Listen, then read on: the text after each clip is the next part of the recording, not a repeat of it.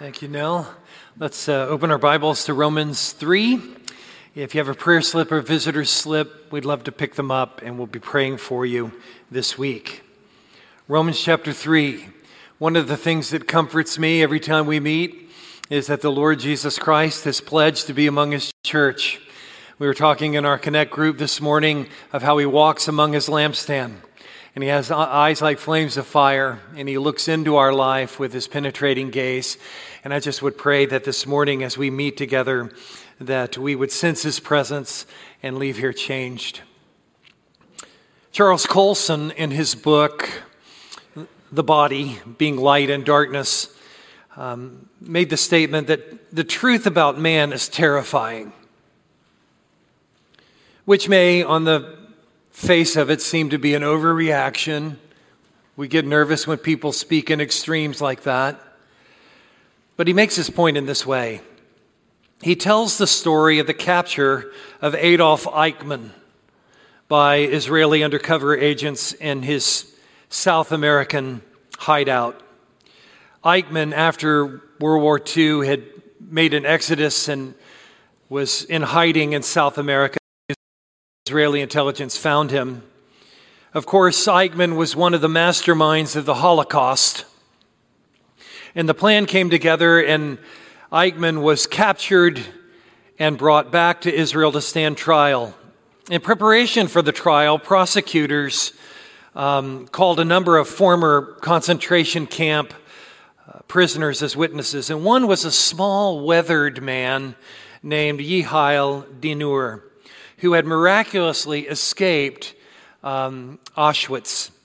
On the day to testify, Dinur entered the courtroom and stared at the man behind the bulletproof glass sitting in the booth. The man who had murdered Dinur's friends, personally executed a number of Jews, and presided over the slaughter of millions more. As the eyes of the two men met, victim and murderous tyrant, the courtroom fell silent, filled with the tension of the confrontation. But no one was prepared for what happened next. Yehiel Dinur began to shout and sob, collapsing to the floor. Was he overcome by hatred? Was he having a nervous breakdown? Was he horrified by memories that were brought afresh to his mind? Was he intimidated by the evil incarnate of having Eichmann in the very room with him? No. As he would explain later in a 60 Minutes interview, it was because Eichmann was not the demonic personification of evil Dinur had expected. Rather, he was an ordinary man, just like anyone else. And in that one instance, Dinur came to the stunning realization that sin and evil are the human condition. I was afraid about myself, Dinur said. I saw that I am capable to do this exactly like he. Dinur's remarkable statements caused Mike Wallace to turn to the camera and ask the audience the most painful of all questions. How was it possible for a man to act as Eichmann acted? Was he a monster, a madman, or was he perhaps something even more terrifying? Was he normal? Yehiel Dinur's shocking conclusion, Eichmann is in all of us. Maybe that offends you. But that's the point the Apostle Paul has been making since Romans 1:18. Romans 1:18. He's been making this case that whether you're Jew, Jewish, or Gentile, we're all under sin. And as we look at Romans chapter 3 and he unpacks the depravity of man, I want to urge you to wade in on this, for you to come into this conversation and to say, this is my resume. This is truth about who I am as God sees me. Your mother or a relative or your children, they may view you in idealistic terms. This is how God views us without Jesus Christ. So how bad is the diagnosis? Verses 9 through 11 tell us. In Romans 3, the Apostle Paul summarizes the condition of every human being apart from the grace of God in Jesus Christ. This is what it means to be lost. This is what it means to be without hope in this world. So he's been through several themes here. In chapter 1, he says the wrath of God has been revealed from heaven against all ungodliness and unrighteousness of men. And then he takes us on this sordid downward spiral as we see God giving humanity over to their sinful inclinations. And many commentators think that he's describing the Gentile world, and I align with that. And then in chapter 2, he moves from the Gentile to the Jew. And he says, you may be religious, but if you're trusting in your religiosity, you're self-righteous, and you're in the same boat as the Gentiles. And the danger is that you can become blinded by your religious self-righteousness and not see your need for Jesus Christ, who came to his own, and his own received him not. And then in chapter 3, verses 1 through 8, he kind of takes a detour. I picture Paul, whenever he went into a city, he went to a synagogue first. He would present the gospel to the Jews. He would make the case that Jesus was the fulfillment of prophecy. And he had debate after debate after debate. And I think chapter 3, verses 1 through 8 is really him taking on the objector to this claim. And he makes two statements I want to hold up together. Verse 1, is there Jewish advantage?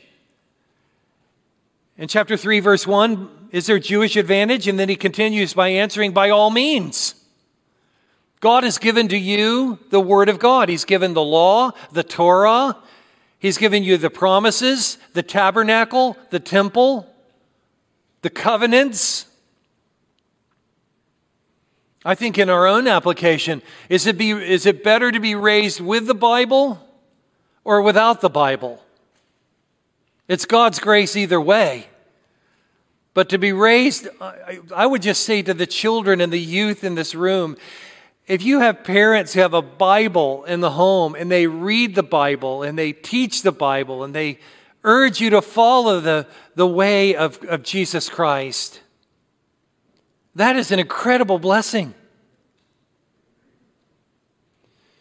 And so, by all means, there's an advantage. But then we look at verse 9. He says, are we Jews any better off? No, not at all. So which is it? Are we better off or not at all? Well, it's both. And here's another example of how the Bible will hold things in tension that seem to be in contradiction, but they're making different points altogether. Yes, the Jews had the Word of God, but if you don't believe it, you're still lost in your sin. You can have a Bible on your coffee table, in your car, in your locker, or wherever, but if it's not in your heart and you don't believe the gospel, you're still under sin. Notice how Paul makes the point, both Jews and Greeks, and Greeks was a first century way of saying not a Jew. Everybody is under sin. Notice how he says that in verse 9. Jews and Greeks are under sin. That's an interesting way to say it, isn't it? Everybody is under sin. He could have said we're in sin. He could have said we've done sin. But here he speaks of sin as being a taskmaster, us being in bondage to sin. So in this chapter, he's giving us a summary of the human condition without Jesus Christ as God sees it. So I think one of the things that we need to accept when we come to the Bible is I can't use my human evaluations to give a true spiritual assessment of who I am. Otherwise, I'll think I'm the greatest person in the universe. And everybody will agree with me. So Paul strings together here a number of Psalms in verses 10 through 18. Under consideration this morning, Psalm 14 and Psalm 53, they say the same thing. But before we get into that, let's just back up for a minute and look at three common ways that humanity has been viewed through history. And the first would be, we're well. Are we well? This is a positive view for sure. We really don't have a lot of major problems. All we need is a little more education, a little more self-improvement, a psychological check every now and then, but man, we're not that bad off. We need to learn to balance, and we need to learn how to care for ourselves better. But the human race is getting better and better and better. Look at how we've grown in technology. Advances in every form of science, for crying out loud. We've sent a man to the moon and beyond. Look what we've done. We're basically well. We just need a little improvement. This is the message of liberalism, who view Romans 3 as describing people long ago. But see, we're advancing. We're progressing. It looks at the advances and says, look at the progress. We have so much to be optimistic about. I read a meme on Joel Osteen, which is not a promotion of him. I would urge you never to listen to him. But it said, in advertising one of his messages, nothing missing from Joel. That's the title, Nothing Missing. I can say with confidence that, as the promo went on to say, you're on the verge of a breakthrough, a healing, a promotion. You're going to be able to say, nothing's missing in my life, as if all we have to live for are the things of this world. You're okay. You're well. You just need to be tweaked a little bit. A second major view would be you're sick. It's a pessimistic view. Those who would say we're sick would say, wait a minute, we need to take a step back. This first crowd is too optimistic on the condition of humanity. We can't look at the atrocities of human history and say we're well. Forget the panorama of human history. We can't even keep our own commitments, let alone God's commands. Man is not well. He's just sick. And this view, while pessimistic, believes there's hope. He's mortally ill, but as long as there is life on this planet, we can hope. Maybe he'll pull himself up by the bootstraps and press on to a Godward way of living. We're very sick, but we can address our issues one by one with problem solving and pressing on toward a better tomorrow. And so, are we well? Are we sick? Here would be a third, and I think it's the biblical position. Are we dead? And I think the Bible says, yes, we're dead. We're not merely sick. We're dead. This is the view presented in the Scripture from start to finish. As God assesses things and as He views us, we're spiritually dead in our trespasses and sins, but which is hard for us to really receive because we're living and we're thinking and we have we're living our lives. What do you mean I'm dead? I'm not dead. I'm alive. And so this can be hard for us to grasp, but this, again, is how God sees us, that apart from Jesus Christ, we are dead in our trespasses and sins. What that means is that we're unable to respond to God in faith or belief or any corpse, just as any corpse would be unable to respond if someone came to the casket and said, hey, get up. It's not happening. Or a trip to the cemetery and made a command to a grave. They're not coming forth because they're dead. So it is with us spiritually. Apart from God's supernatural work through the new birth and the regeneration of His grace, we would remain dead in our trespasses and sins. So I want you to pause right now. For those who this morning in this gathering, you're born again by the Spirit. You're born again by the Spirit. And you remember what you were before Christ. And you remember what it meant to taste and see that the Lord is good. And so upon hearing the gospel, you had ears to hear, eyes to see. You really did repent, and you really did believe. And from start to finish, it was God's grace working in you. So, we're not on life support. We're in the grave, friends, spiritually. Like Jesus in John 11, when he goes to the tomb of Lazarus, he called him forth. Lazarus, Lazarus. And what happened? He came forth. He was dead, but then he became alive. And so it is with salvation. Nicodemus once asked Jesus, how does this work, this new birth? How does this work? And Jesus said, it's like the wind that blows. God moving in this world. How does he move in this world? Through the proclamation of his Son. And we hear this good news and we say, I used to think that was a boring message. I used to think that was for somebody else. But that's exactly what I need. All my life I've tried to please God by my works, by what I thought was right. And I came to see that I was under sin. And until I received his remedy for that, I was lost. So as we are under sin, this is strong language. Paul could have said, again, we're in sin. Sin is in all of us. That would be true, but he says we're under sin in verse 9, which means that he's presenting sin as a tyrant, as a cruel taskmaster. Sin is reigning in us and over us.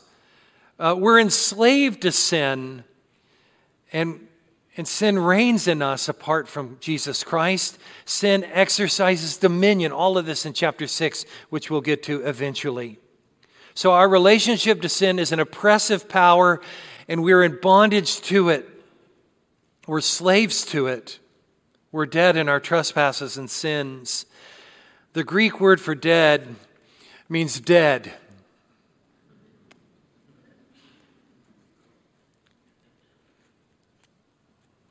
It sounds so hopeless. You feeling the weight of that?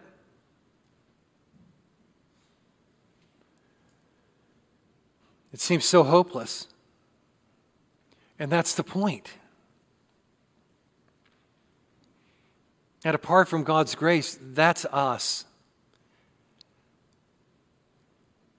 This is total depravity.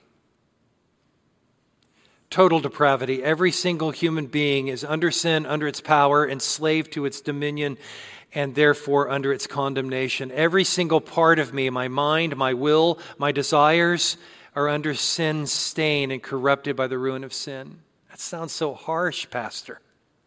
It sounds so negative. Why are you being so negative today?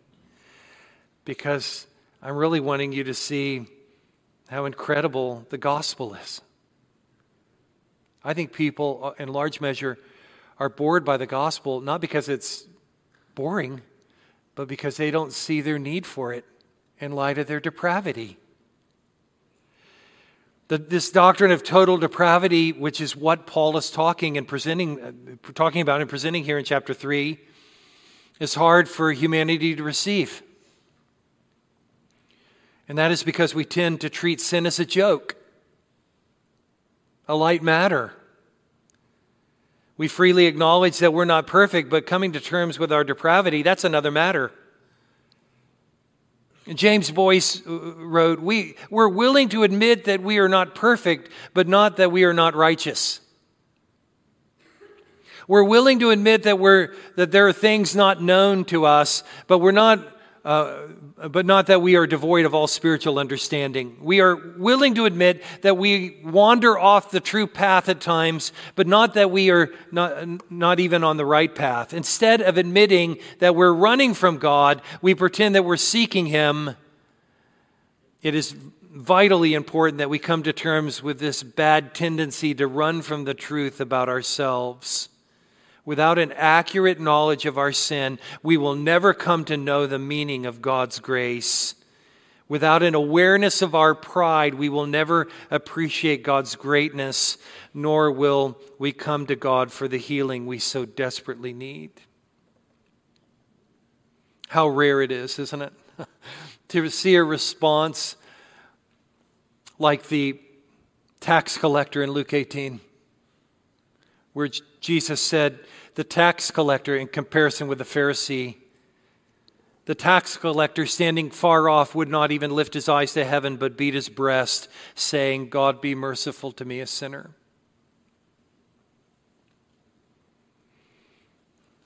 Why is there such a pushback on this? I saw a meme this week on the internet, therefore it's true,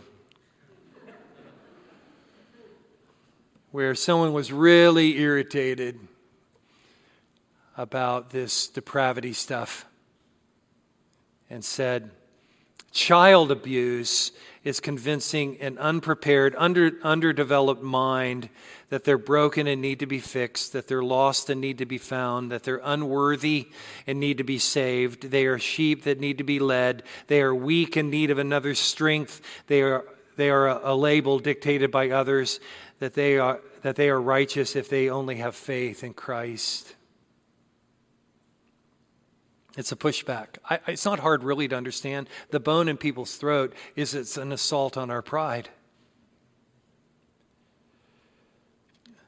Let's look secondly, the terrifying track record of humanity. Let's expand a bit and we'll come back. But, from Genesis to Revelation, the Bible teaches that human beings are in a mess. And what the Bible presents is also represented in history. We're born rebels, inheriting a corrupt nature from our parents and growing up in an environment tainted by sin. The Bible describes sin in many ways. It's missing the mark, it's taking the wrong path, it's disobeying God's law, and on it goes. It's the universal problem. Total depravity is not the best way to really express this doctrinal truth because it suggests that we are as bad as we could be. The image of God, however, is fallen human beings has been horribly defaced by sin. We're in need of redemption from Adam and Eve onward. And so, in previous generations, sometimes depicts human nature as gloomy, pessimistic. But unless we understand this, we'll never understand the glories of the gospel. So how has sin impacted us? Well, first I would mention that sin destroys our relationship with God. In Genesis 2:17, God said to Adam and Eve, the day you eat of the tree, you will surely die. And we didn't have to get far down the human story when we read in Genesis 6 that the Lord saw the wickedness of man was great in the earth and that every intention of the heart, thoughts of his heart was only evil continually. In Psalm 51, that great prayer where David confesses his sin with Bathsheba, he says, behold, I was brought forth in iniquity, and in sin did my mother conceive me. David knew that he had a sin nature that came to him just by being born into this world. Jeremiah the prophet, in two creative ways, he says, can the Ethiopian change his skin, or the leopard his spots? Then also you can do good who are accustomed to do evil. Can the Ethiopian change his skin? Nope. Can the leopard his spots? Nope. Neither can you do good. And then he says in chapter 17, verse 5, the heart is deceitful above all things and desperately wicked. Who can understand it? There ought to be a healthy distrust, believer. Even though we've been saved from the penalty of sin, we've been born again by the Spirit of God dwells within us, we battle with the vestiges of it. And it would do us well to embrace this thought. I need to have a healthy distrust of myself. Jesus said in Matthew 15, for out of the heart come evil thoughts, murder, adultery, sexual immorality, theft, false witness, slander. All of this, Jesus said, comes from our heart. It's not what comes from without that defiles us. It's what's in our heart. Indeed, we have all sinned and fallen short of God's glory. So not only does it sever our relationship with God, in which we stand in need of redemption, we need a Savior who is Jesus Christ the Lord. But sin, secondly, wreaks havoc on our relationship with others. This is an amazing thing to me. After Adam and Eve's sin, they have two sons, Cain and Abel. First family. Going to be a beautiful family tree. Lots of happiness. Lots of celebration. Not so. God had regard for Abel's offering, but he didn't have regard for Cain's offering. There's not a lot of elaboration on that. But Cain became very jealous of Abel. And God came to Cain and he said, "Why are you angry and why has your face fallen, Cain? If you do well, will you not be accepted? And if you do not do well, sin is crouching at your door." Talk about a merciful warning. God himself to come to you and say, sin is crouching at your door. Its desire is to conquer you, but you must rule over it. Where bitter jealousy and selfish ambition is in our heart, is every evil thing, James wrote in chapter 3. And how this works out in relationships. How it works out in relationships. Ken Sande has produced a wealth of helpful material on pursuing reconciliation. And he writes candidly, civil litigation is one of the most brutal ways we can attack each other. Lawsuits often fail to complete justice. Litigation might resolve a problem. It never achieves reconciliation. So how does sin wreak havoc in our relationships? How about our words? How about our words? Notice in chapter 3 back in Romans, how Paul, making the case of our guilt, he goes to our words. Nothing reveals the content of our heart like our words. And he gives some astonishing word pictures. He says in verse 13, their throat is an open grave, meaning what comes out of their mouth is death. They use their tongues to deceive. The venom of asps is under their lips. Their mouth is full of curses and bitterness. Of all the ways he could have described human depravity, isn't it interesting? He goes first to our words. Ephesians 4:29, let no corrupt talk come from your mouth. That's a strong word. Let no stinking, putrefying word come out of your mouth, but only that which edifies. We need that instruction in the power of the gospel, Jesus Christ within us, to live this life. Oh Lord, make us willing to live this way, speak this way. Another way that Paul describes our fallen nature is through immorality. In chapter 1, he gives extensive treatment to that. Immorality, betrayal, brokenness, broken promises, the pain and regrets, the shame and the awkward dynamics brought to every relationship in life. From our neighborhoods to the nations, we hear regularly of blowouts in marriage. Just last night, talking with a pastor, almost to the point of tears, as someone near and dear to him, professing believers, getting a divorce. He says, I just can't think of anything more shattering than that. And we treat it so lightly. I mean, it's the air in which we breathe. And let me be clear, divorce is not the unpardonable sin. We understand there are provisions given for divorce, but let's just set that aside and just hold up what God has said about it, that he hates it, and it is a sign of sin's work in this world. You don't need to be a certified therapist or a Harvard graduate to know the sorrow and anguish that comes with sexual sin. Some years ago, I was introduced to a woman who suffered the great sorrow of her husband leaving her for another. And she gave me a copy of a book she wrote, kind of walking through the turmoil of that collection of poems. And one of her poems touched me deeply. It was entitled The Anniversary.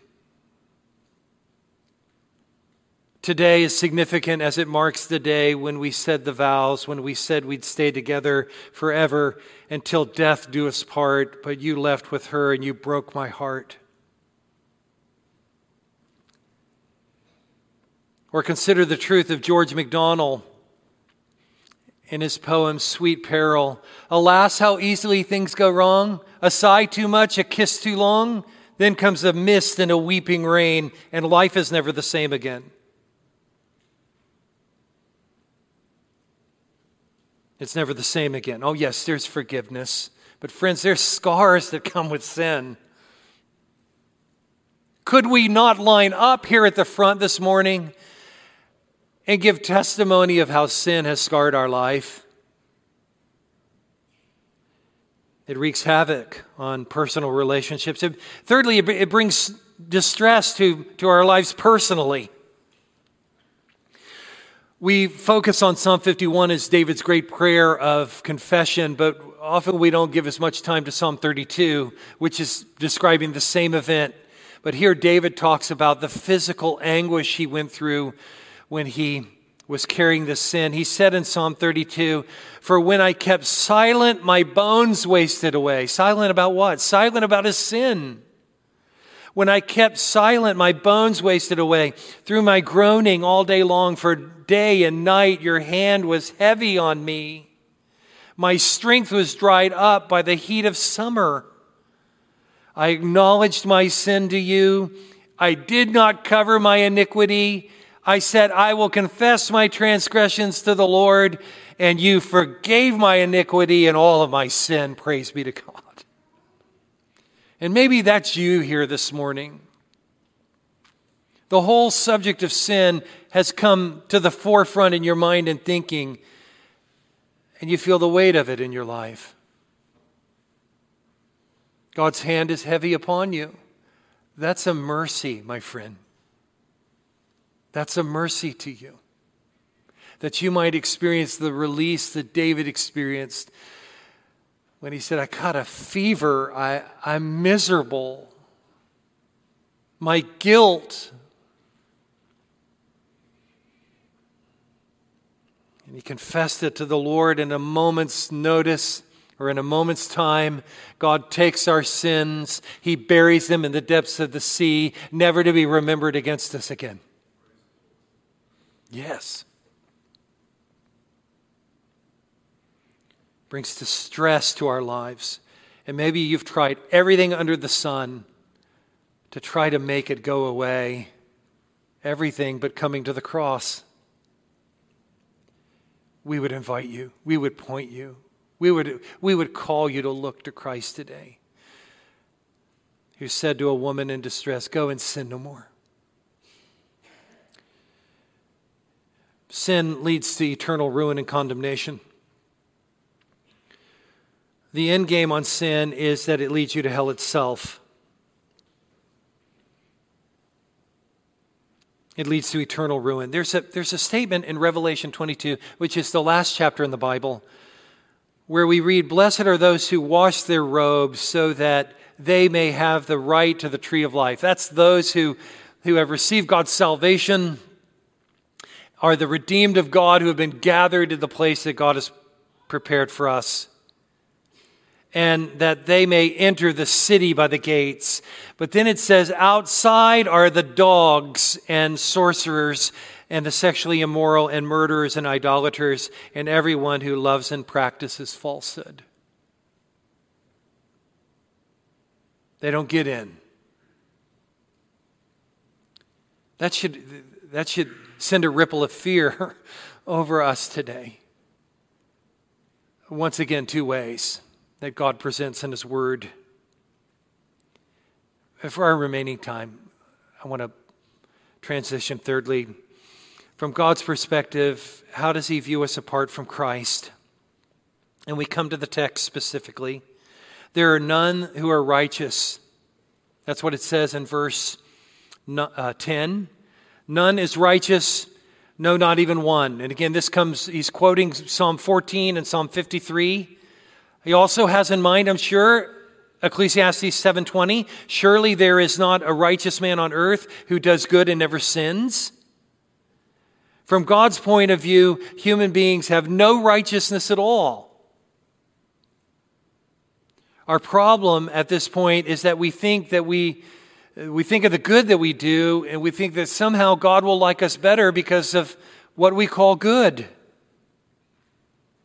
We assume that by simply accumulating human goodness, we can please God, and we can't. Every time I share the gospel in personal conversation, I take whoever I'm talking with through the Ten Commandments. Through the Ten Commandments. No other gods, no idols. Don't take the Lord's name in vain. Remember the Sabbath, keep it holy. Honor your father and mother. Don't murder. Don't commit adultery. Don't steal. Don't be a liar. And don't covet what your neighbor has.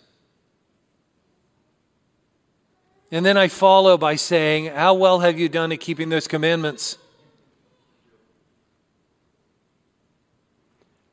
And then we think of how Jesus defines sin as not what necessarily from the outside, but what comes from our heart.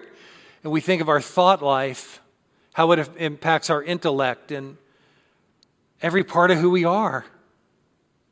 There's none who are righteous. He goes on to say there's none who understands. This has nothing to do with IQ. We know that's true because most with high IQs have no use for this message here this morning. This isn't about how many degrees you have, how smart you are, how educated you are. Human wisdom will not supply what you need to understand your sin and embrace the gospel of Jesus Christ. 1 Corinthians 2, Paul said, the natural person does not accept the things of the Spirit of God. So what hope do we have? Well, those who view the truths of God as foolishness, they're not able to understand them because they're spiritually discerned. We need the Spirit's help to understand the message of Scripture, the understanding of the gospel. We need the Spirit of God to guide us. The spiritual person judges all things, but is himself to be judged by no one. For who has instructed or who has understood the mind of the Lord as to instruct him? We have the mind of Christ. And in him we have spiritual life. There are none who understand. No, not one. There are none who seek after God. Probably one of the most misplaced ministry philosophies to come down the evangelical pipeline, highway, would be the seeker-sensitive service. Especially when you read this verse. There are none who seek after God. So why would you want to frame your ministry to people who aren't even seeking Him? Why? Now, we don't want to be so inaccessible that we're unrelatable to other people. There's none who are seeking after Him. Oh, no, not me. I go to church. That's not the same thing. You can hide behind the covering of a religion. Your religion, your involvement in this church could be something that keeps you from the grace of God if that's what you're trusting in.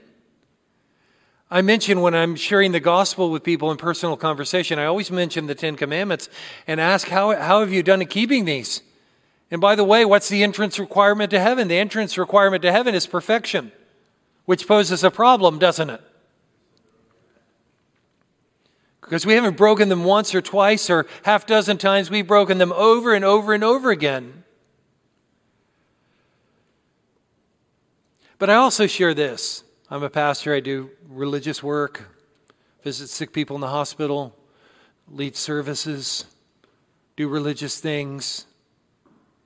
But that doesn't forgive me for one of my sins.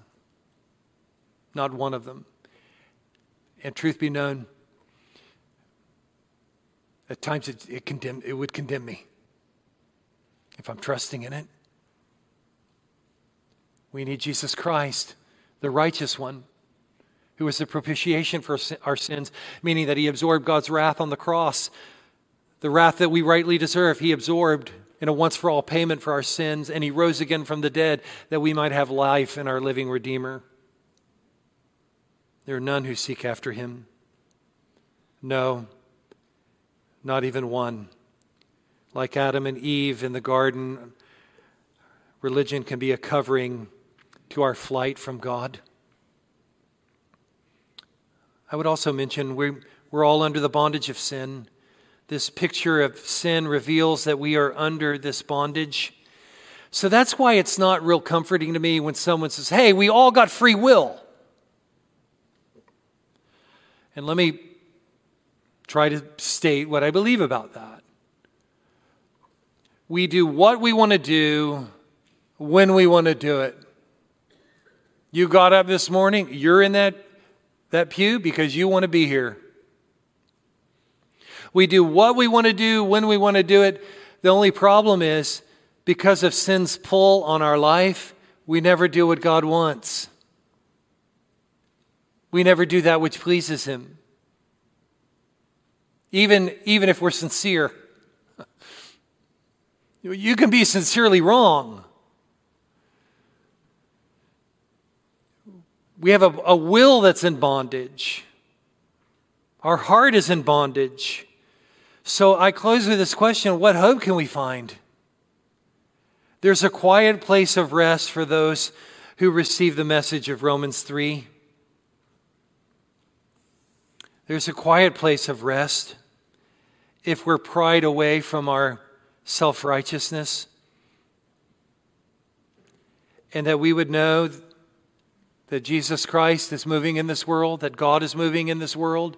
Jesus said to Nicodemus in Luke 19, the Son of Man came to seek and to save that which is lost. He's been called the Hound of Heaven. So says Francis Thompson. He wrote, in the words of many critics, the greatest ode that has ever been put into print by an English author. This ode is called The Hound of Heaven. The Lord God is portrayed as the hound pursuing.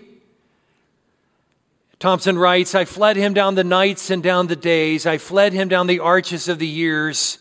I fled him down the labyrinthine ways of my own mind, and in the midst of tears I hid from him, still with unhurrying chase, an unperturbed pace, deliberate speed, majestic instancy came on the following feet, and a voice above their beat not shelters thee, who will find shelter in me. The beautiful story of Francis Thompson is that it's not unique.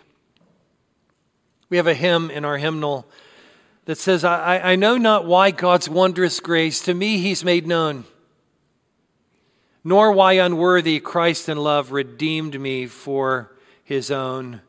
But I know whom I've believed and am persuaded that he is able to keep that which I've committed until that day. So how does this work of will and bondage and God pursuing like the hound of heaven? Well, I think it happens in this way. I think it happens as you begin to think in your own life and in your own heart and begin to do inventory of where you are with God and the things that trouble you, what you really believe. And what the gospel does is it lays us bare. And we begin to see that all the burdens, all the efforts to keep it together, all the self-help efforts just fall to the side, and I see that Jesus paid it all, and all to him I owe. I want him. I believe on him. I follow him. It's a work of God, and we must respond in faith to what Jesus Christ has done. So let me close with this bullet point application. What do I do with this sin? What do I do with my sin? First, I must confess it. God calls us to confess our sin, which means to agree with him about it. The Greek word is homologia, means to say the same thing as. I'm going to say the same thing about my sin that God says about my sin. I'm not going to whitewash it. I'm going to follow David's example in Psalm 51 and his example in Psalm 32. The scripture says I need to mourn over my sin. Psalm 38, for I confess my iniquity, I am full of anxiety because of my sin. I'm going to mourn over it. I'm going to ask God to teach me to hate it and to put it off, to put it away. And that's what we're commanded in the New Testament, to put off our sin and to put on the Lord Jesus Christ. And then finally, I want to avoid even the appearance of it. Paul said in 1 Thessalonians, abstain from every form of evil. How do I begin this process? This isn't a to-do list apart from the gospel. It's what we come to do as followers of Jesus Christ. Would you bow with me in prayer as we come to the close of this service? We enter into a time where we're called to respond in faith, and I always pray at this time of our service that God would give freedom to respond to him. Maybe in looking at this difficult text that's not, complimentary. We didn't come here today to hear how good we are, but really an honest assessment of why we need Jesus Christ. And maybe the Lord has shown you that you're not trusting in him. We would point you to Christ. He's an awesome God, and he's a wonderful Redeemer. And your problems are not too great for his grace. All who come to him, he will in no way cast out. Would you call out to him now? Maybe you are a believer, and it's been good to go back to really look at how God views us apart from Christ. To fill our hearts with gratitude, with worship, with wonder, with praise. Lord, I thank you for the message this morning from Romans 3 that tells us that we're not righteous and we don't understand and we're not seeking after you. We're in trouble. We're a mess without you. And I pray that the message of this text would humble us and that we would yield to you and live for you. For you're our only hope. Thank you for sure and trustworthy promises. And now as we enter this time, would you lead us in Jesus' name? Amen.